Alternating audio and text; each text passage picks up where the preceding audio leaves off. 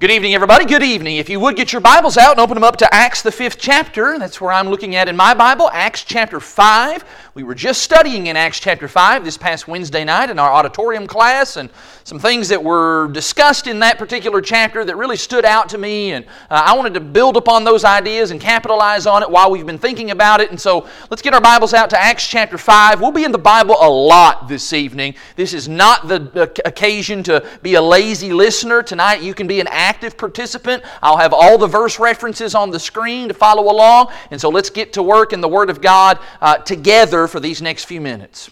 It's great to see everybody tonight. Great to be able to be together once more on the first day of the week and to not only give and receive encouragement, but more importantly to give worship unto God and to listen to what He has to say through His Word to us even today. Let's read together in Acts chapter 5. I'm reading here in the first 5 verses. In Acts 5, beginning in verse 1, there the Bible says, "But a man named Ananias, with his wife Sapphira, sold a piece of property, and with his wife's knowledge, he kept back for himself some of the proceeds and brought only a part of it and laid it at the apostles' feet. But Peter said, 'Ananias, why has Satan filled your heart to lie to the Holy Spirit and to keep back for yourself part of the proceeds of the land? While it remained unsold, did it not remain your own? And after it was sold, was it not at your disposal? Why is it that you have contrived this deed in your heart? You have not lied to man, but to God.' And when Ananias heard these words, he fell down and breathed his last." Now, I don't think anyone here will be surprised if I tell you that survey after survey and study after study shows that there is a shocking lack of integrity in our world today. A recent survey found that when people were asked the question, "What would you do for $10 million?" 25% of Americans said that they would be willing to abandon their family. 23% of Americans said that for $10 million they would be willing to become a prostitute for a week. 7% of Americans said that they would be willing to kill a stranger. That's 7 out of every 100 people that you know. If you are here this evening and you are a stranger to me, we don't know each other very well, can we get to know each other better tonight? Can we exchange email addresses and talk a little bit more? I don't want you to be a stranger to me. You know, all around us, there are numerous examples of a lack of integrity.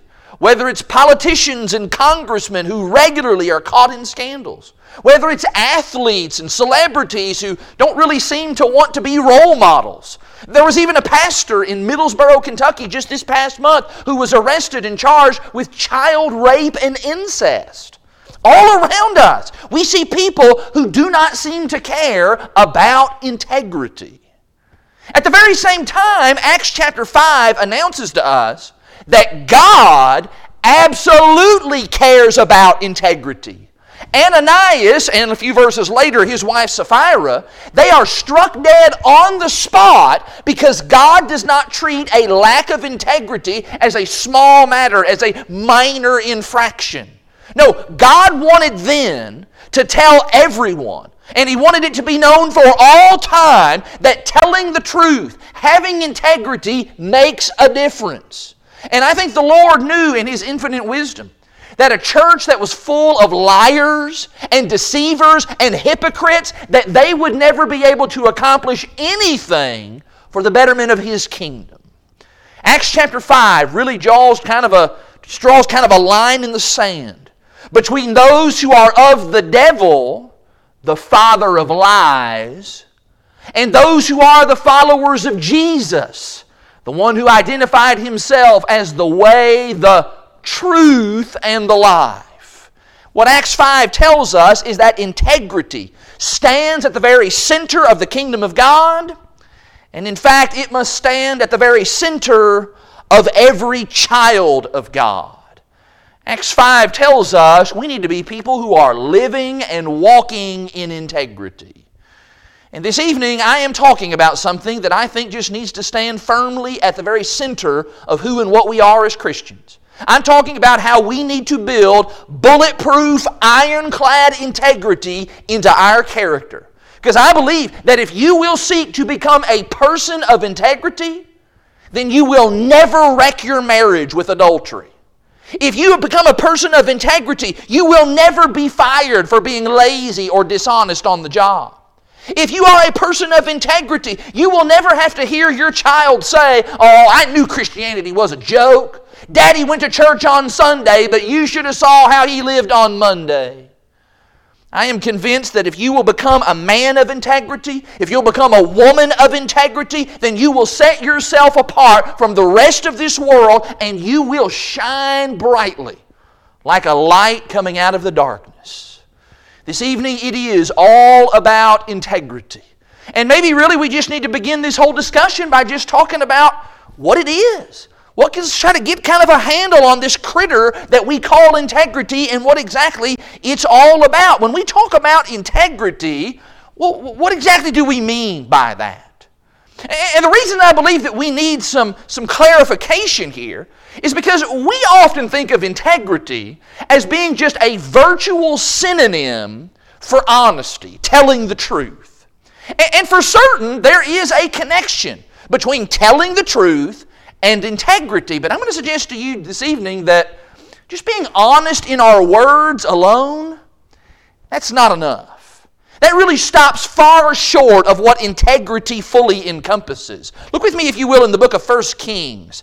In 1 Kings chapter 9, look at how the Bible uses this term. As the Lord is talking with King Solomon, he says this in 1 Kings chapter 9, look in verse 4. The Lord says, "As for you, if you will walk before me, as David your father walked, with integrity of heart and uprightness, doing according to all that I have commanded you, and keeping my statutes and my rules, then I will establish you," etc., etc., with your kingdom. Do you see there in verse 4? That integrity of heart, that it means a whole lot more than just being honest in our words. What we're looking at here is we're looking at something that means soundness of character. And even more especially, it means adhering to moral principles. Other writers describe it as the state of being whole, being complete, being undivided. One writer described it as sincerity and consistency. I really like that. And as I looked at all of that, it really began to dawn on me that integrity isn't so much something that you do. Integrity is something that you are. It is a quality that defines us. And that's why the Bible again and again talks about walking in integrity. That it is an idea that I think is well captured by the concept of personal honor. Wow, Now there's something that our society has really lost touch with. Personal honor. That this is my moral code. This is how I live. Not just some of the time, not just part of the time, but all of the time. That this is who I am. I think when we take all of those ideas and kind of pack them together, we get a pretty good working definition by saying that integrity is the determination to live consistently with one's moral code. And I think we see some of that in the book of Job. Would you find Job chapter 2? In Job chapter 2, you will remember that Job was mightily afflicted. The devil did some work there. God pulled back his protection from Job, and the Lord was allowing things to happen to Job. And the devil and God actually have a conversation about what was taking place with Job. I want you to notice what God says. This is actually one of the greatest commendations that anyone has ever received from the Lord. In Job chapter 2, look in verse 3. In Job 2 verse 3, the Lord said to Satan, "Have you considered my servant Job? That there is none like him on the earth, a blameless and upright man who fears God and turns away from evil? He will still hold fast to his integrity, even though you incite me against him to destroy him without reason." God says, Satan, despite everything that's being thrown at Job, he will not give up his moral code, the way that he believes he must live. Job is determined to be consistent. He is determined to hold fast to his integrity. You know, maybe one of the best ways for us to understand what integrity is to understand its opposite. You know, the opposite of integrity is not lies and deceit. I think that's the easy way to describe it, but that's really not the opposite of integrity. The opposite of integrity is hypocrisy. Hypocrisy, that's the opposite of integrity. Play acting, pretending, living this way in one venue, and then when I'm over here in a different venue, well, I act entirely different from that. And that's exactly what Ananias and Sapphira are guilty of. I asked Wednesday night what sin did they commit, and almost to a person everybody said they lied. And that's true, the text says that. But at the heart of that is something deeper. There is a heart of hypocrisy. They were not consistently trying to live out what they knew was right. And maybe what Ananias and Sapphira forgot was that integrity is something that touches every single facet of life. That integrity is not just how we live in our publicly religious lives. No, integrity is about how I'm living 24 hours a day, 7 days a week, in every place that I go, in every interaction that I have, in every word that I say, in everything that I do. Look with me in the Psalms, please, in Psalm 15. In Psalm 15, this is a wonderful little psalm. It's only 5 verses long. And it is credited as a psalm of David. In fact, we'll look at several of the psalms, and I think almost all of them are credited as being psalms of David. Just notice how this little passage here, it details the path of the person who has integrity. In Psalm 15, I'm reading here in verse 1, O Lord, who shall sojourn in your tent? Who shall dwell on your holy hill? Who gets to live with God? What kind of person gets to live with God? He answers, verse 2.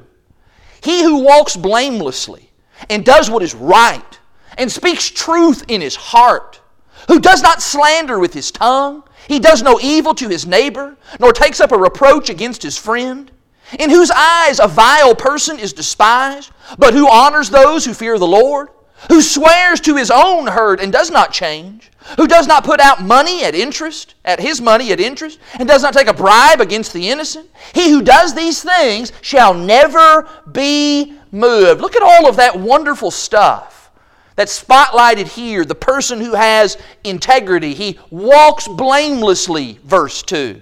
He is interested in righteousness and what righteousness means in a day-to-day existence. He speaks the truth, first and foremost, to himself. Speaks the truth in his heart. I can tell myself the truth. He watches his mouth, verse 3. He doesn't have all kinds of slander and lies and corrupt communication coming out of it. He despises wickedness. Verse 4, he loves the godly. He keeps his word no matter what. Man, think about that. Remember what used to be said about a man and his word, that his word was his bond? Hey, I don't need to sign no contract. You can just shake my hand and you can know that I'm a man of my word. And you know what? Once upon a time, that worked. And that's the Psalm 15 guy. He can't be corrupted by money, verse 5. He's not going to be bribed or paid off. Why? Because he has integrity. Psalm chapter 15 shows us what it is that we need to be weaving into the DNA of our lives, because integrity affects every facet of life. Now, hopefully, all of that would cause somebody to want to know, secondly, then, all right, well, why do we need integrity? Why is that so important? Why is that such a big deal? I mean, after all, it's a whole lot easier to just cut corners or to take shortcuts. A whole lot easier to do that than it is to be consistent in how we live morally and doing what's right even when nobody else is looking or paying attention. And so why do we need integrity? What exactly does integrity do for us? Well, I'll suggest to you several things. First and foremost, let me tell you what ought to be of interest to us, especially to those of us who are of the male persuasion. And that is that when you have integrity, then that equips you for leadership. Now, there is certainly a sense in which all of us as Christians are called to lead. We're called to help lead others to Christ. And we'll talk about that in a general way. But let me just say, first of all, right here, very carefully to our men. Men, we are charged specifically in Scripture by God to be leaders. To be leaders in our marriage. To be leaders of our children. To be leaders in the Lord's church. To be leaders maybe even in our workplace and in other environments. And if we are going to fulfill that God-given role of leadership, then we must, emphasis must, have integrity. You just imagine if somebody decides to kind of step up and they say, hey, I'm going to be the leader here and I want you to follow me. All right, well, what are all the followers thinking? Well, what they're thinking is they're thinking, can I trust him? Can I trust this guy? Does he have my best interest at heart here? Does he do what he says he will do? Can he be counted on? Is he consistent? That's what followers are always looking for. They're always checking to see whether or not leaders possess integrity. Look with me in 1 Samuel chapter 12, please. In 1 Samuel chapter 12, here is one of the great leaders in the history of the Israelite nation. Here is a man who was a prophet, and he also happened to be the very last judge in Israel. I'm talking, of course, about Samuel. And I want you to notice as Samuel is kind of nearing the end of his service, and really nearing the end of his life, he addresses the people. Notice how Samuel is able to lean upon his integrity. In 1 Samuel chapter 12, I'm reading here in verse 1, Samuel said to all of Israel, behold, I have obeyed your voice in all that you have said to me and have made a king over you. And now, verse 2, behold, the king walks before you, and I am old and gray, and behold, my sons are with you. I have walked before you from my youth until this day. Here I am. Testify against me before the Lord and before His anointed. Whose ox have I taken? Or whose donkey have I taken? Or whom have I defrauded? Whom have I oppressed? Or from whose hand have I taken a bribe to blind my eyes with it? Testify against me, and I will restore it to you. They then said, verse 4, you have not defrauded us.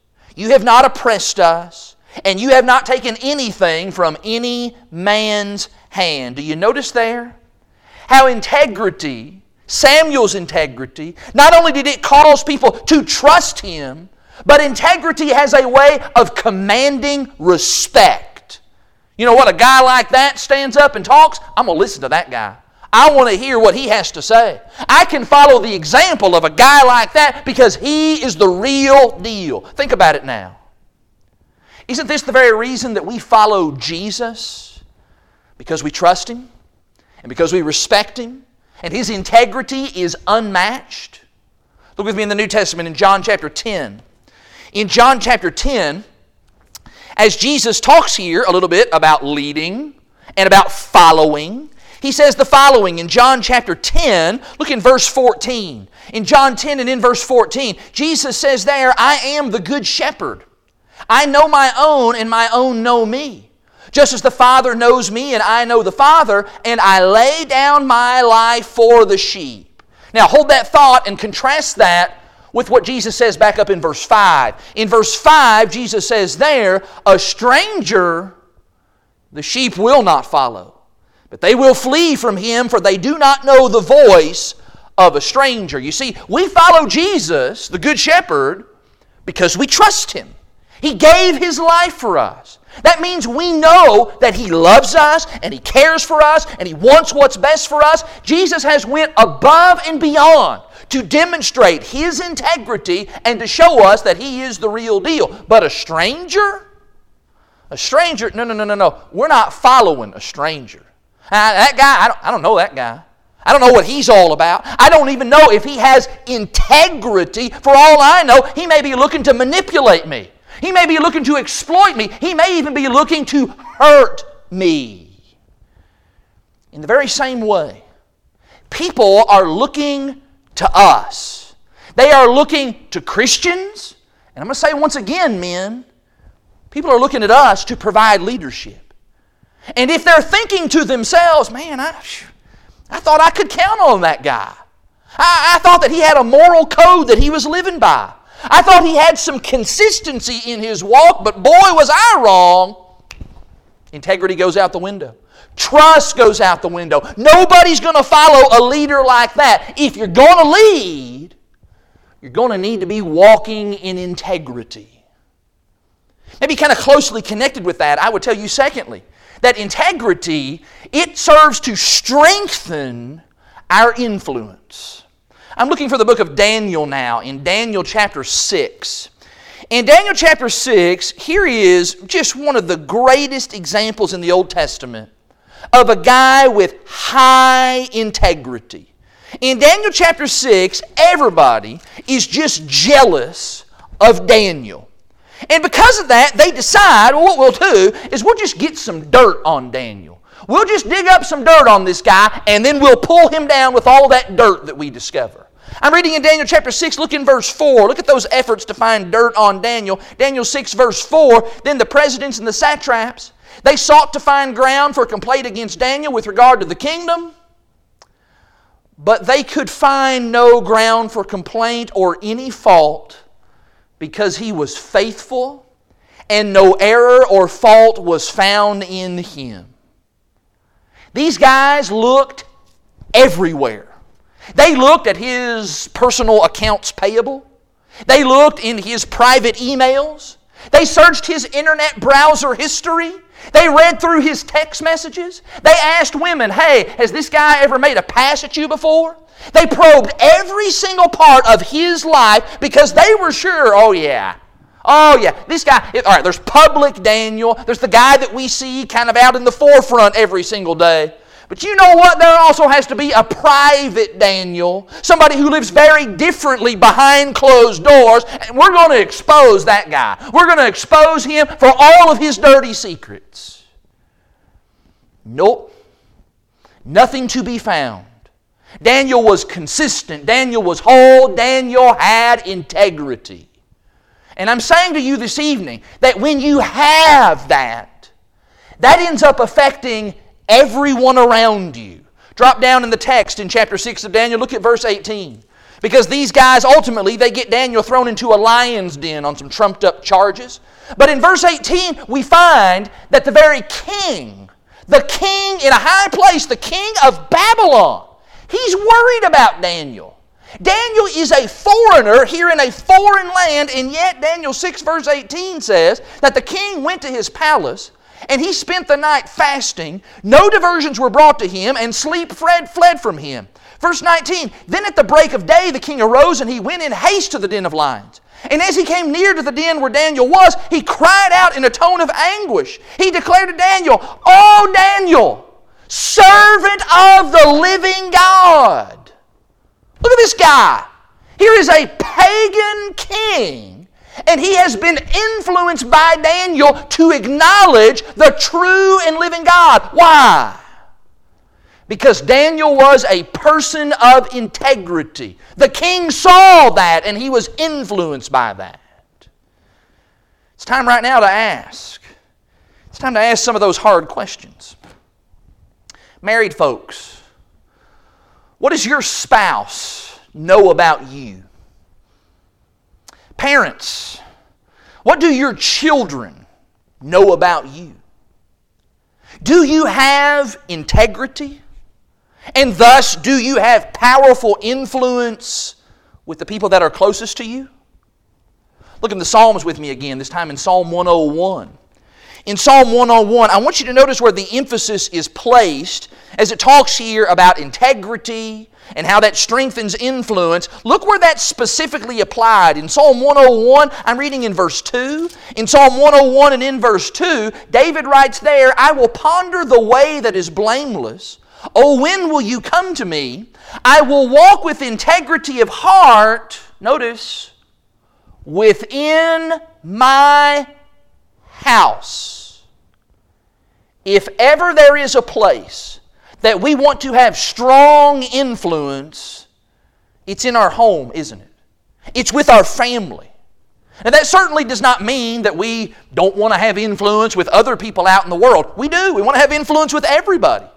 But the very first place that we want to exert our influence is in our home, with our loved ones, with the people who are kin to us by blood. And the Bible says that the way that you do that is by walking in integrity even in your house, even behind those closed doors when nobody else can see in. And when we have integrity, not only does that give us influence with our family, but it does prepare us to have influence with the rest of the world. We are able to sow the seed of the gospel more effectively. Our talk is able to be consistent with our walk. People are able to see that we are sincere, that we are genuine, that we are not hypocritical. That has power. That's the power of influence brought about by the power of integrity. Thirdly, though, I would tell you as well that the reason we need integrity is because integrity helps us to tackle those big decisions of life. Integrity helps just give us the clarity that many times we can't find it, we can't get it, but we need it. Integrity helps us to have that clarity. I'm looking here in the book of Proverbs. Let me stitch together 2 or 3 of the Proverbs. In Proverbs chapter 11, look in verse 3. Let's just lean upon the wisdom of Solomon for a moment. In Proverbs 11 and in verse 3, Solomon says, "The integrity of the upright guides them."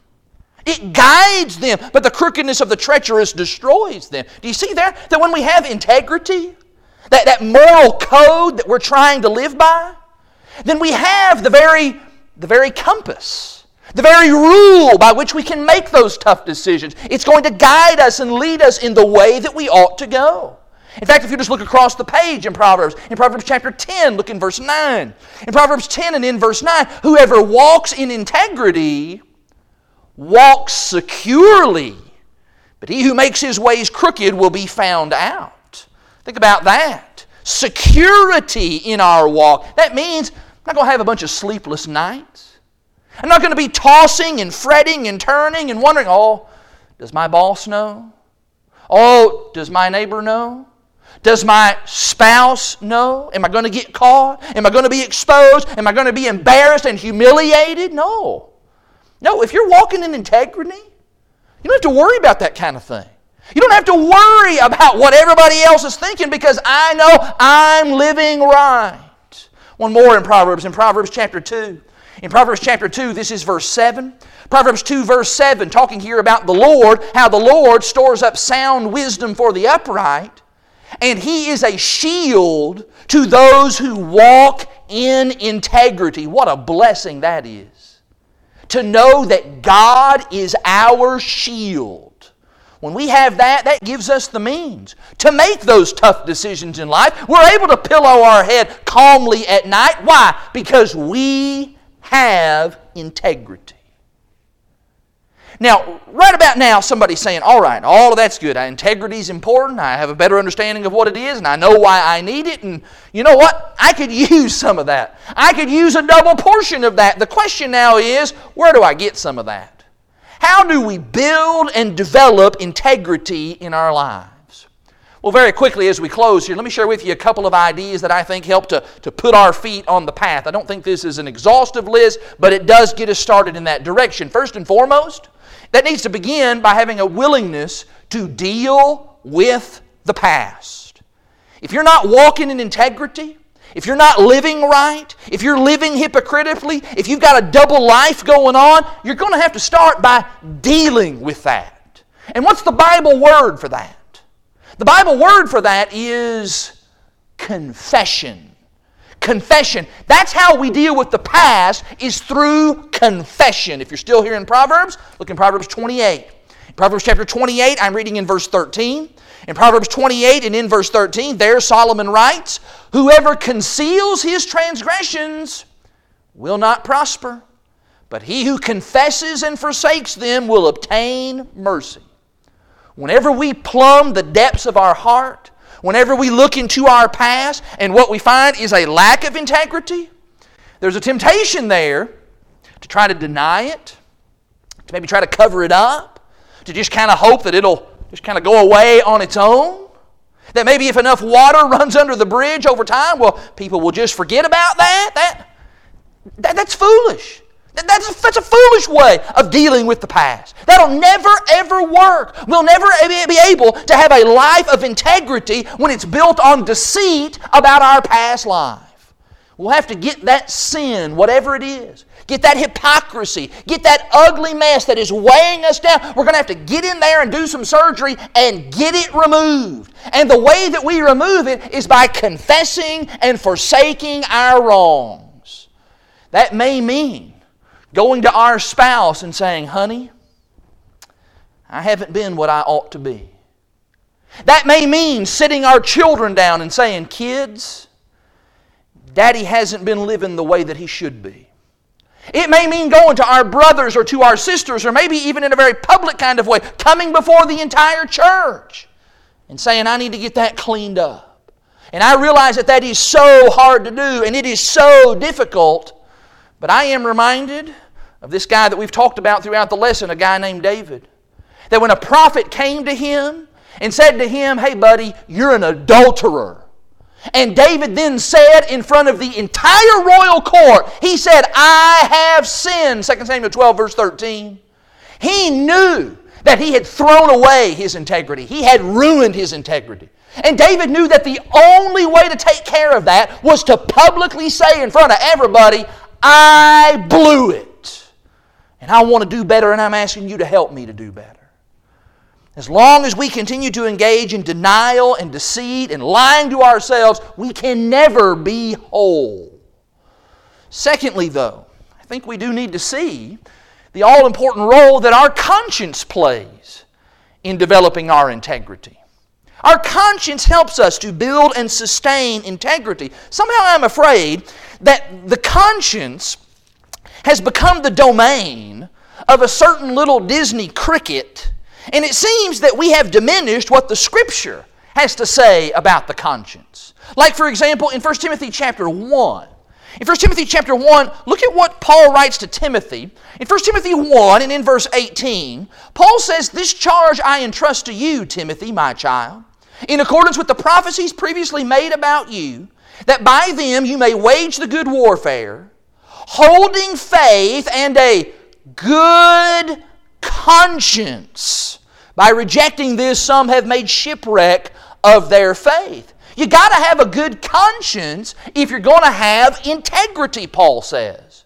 In fact, one of my favorite passages about integrity is, once again, it's in the life of David. Would you find 1 Samuel 24?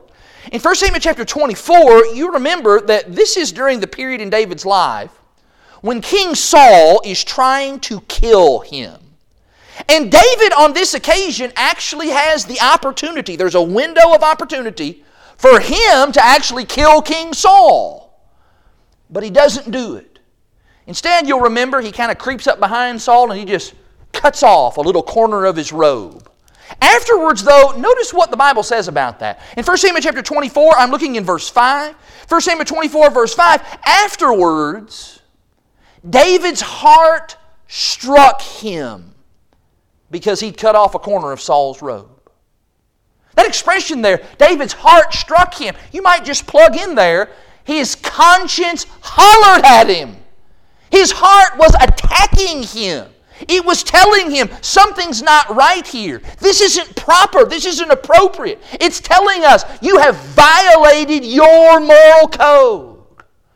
And the truth of the matter is, it's not just that David had a conscience. No, God has given all of us a conscience. And it is our job to fine-tune that conscience, to listen to that voice very, very carefully. We cannot be people of integrity if we just run roughshod over that voice. Every time that voice speaks up and tries to strike us and to tell us, hey, don't be doing that. Hey, giving up your integrity, that's the wrong way to go. Hey, you're dividing yourself. If we're going to walk in integrity, then we'll have to be like Timothy. We'll have to be like David. We'll need to listen to our conscience, which leads me finally then to maybe the most important thing of all of being people of integrity. And that is, we just need to do what we know is the right thing to do. You know, you may not know everything about the whole big old Bible. You may not be able to quote lots of Bible verses. You may not be able to explain in depth every single Bible doctrine. But I need to tell you this evening that you do not need a PhD in theology. You don't need a doctorate in Hebrew or in Greek in order for you to do what you already know is right. I'm afraid that some people use their lack of knowledge, their lack of understanding about certain things in the Bible, they use that as an excuse to not go ahead and be doing the things that they do know and the things that they do understand to be right. And if that describes you at all this evening, stop it! Stop waiting around to do the right thing later. Do the right thing now. Do the right thing right now. No more excuses about that. No more rationalizations about that. Yes, you may learn more tomorrow. Great. Do more then. But if I'm going to be a person of integrity, then I need to be acting consistently with the moral code that God dictates to me from Scripture, and I need to be doing that immediately. People of integrity, they never ever wait to do what they know is the right thing to do. I'm looking finally here at Psalm chapter 26. In Psalm 26, one more of those Psalms of David. You just get a sense here of how important integrity was to David and how much he understood that, man, that could be a make or break thing for someone who's trying to follow the Lord. In Psalm chapter 26, I'm reading here in verse 11, David says this, he says, "But as for me, I will walk in my integrity. Redeem me and be gracious to me." Can you say that about yourself? Can you take Psalm 26 and verse 11 and say that for you? As for me, I'm going to walk in my integrity. That all has to begin by just doing that first right thing. The thing that I know is the right thing to do, I'm going to do that. And that's going to set my foot on the path to having greater integrity. You know, it's been said that there is no such thing as a dumb question.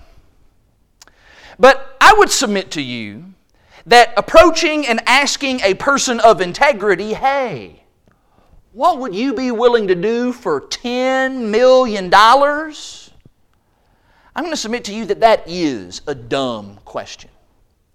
Because for people who are walking and living in integrity, it doesn't matter if it's $10 or $10 million or 10 billion times $10 billion. Integrity can't be bought and integrity can't be sold. We must live consistent with the moral code of Scripture because as God's people, we're going to be the people who value and the people who possess and the people who are living with integrity. Would you pray with me? Let's go to God in a word of prayer. Our dear gracious God and our Father in heaven, Father, we come before you this evening awed by how much your word has to say about this vital quality of character known as integrity. Father, we are praying this evening that you would help us to value integrity the way that you value integrity. Help us, Father, to build it deeper into our lives. Father, we're asking that you defeat us whenever we trade away and cash in our integrity and we do what's wrong. Father, give us the courage to confess when we have failed and help us to do what it is that we know that is right. We're thankful for Jesus, the model and the pillar of integrity. Help us to be more like Him each and every day. We're thankful so much for the salvation that He provides through the shedding of His blood that makes it possible for us to be your children. And it is through His holy and precious name that we offer this prayer. And amen.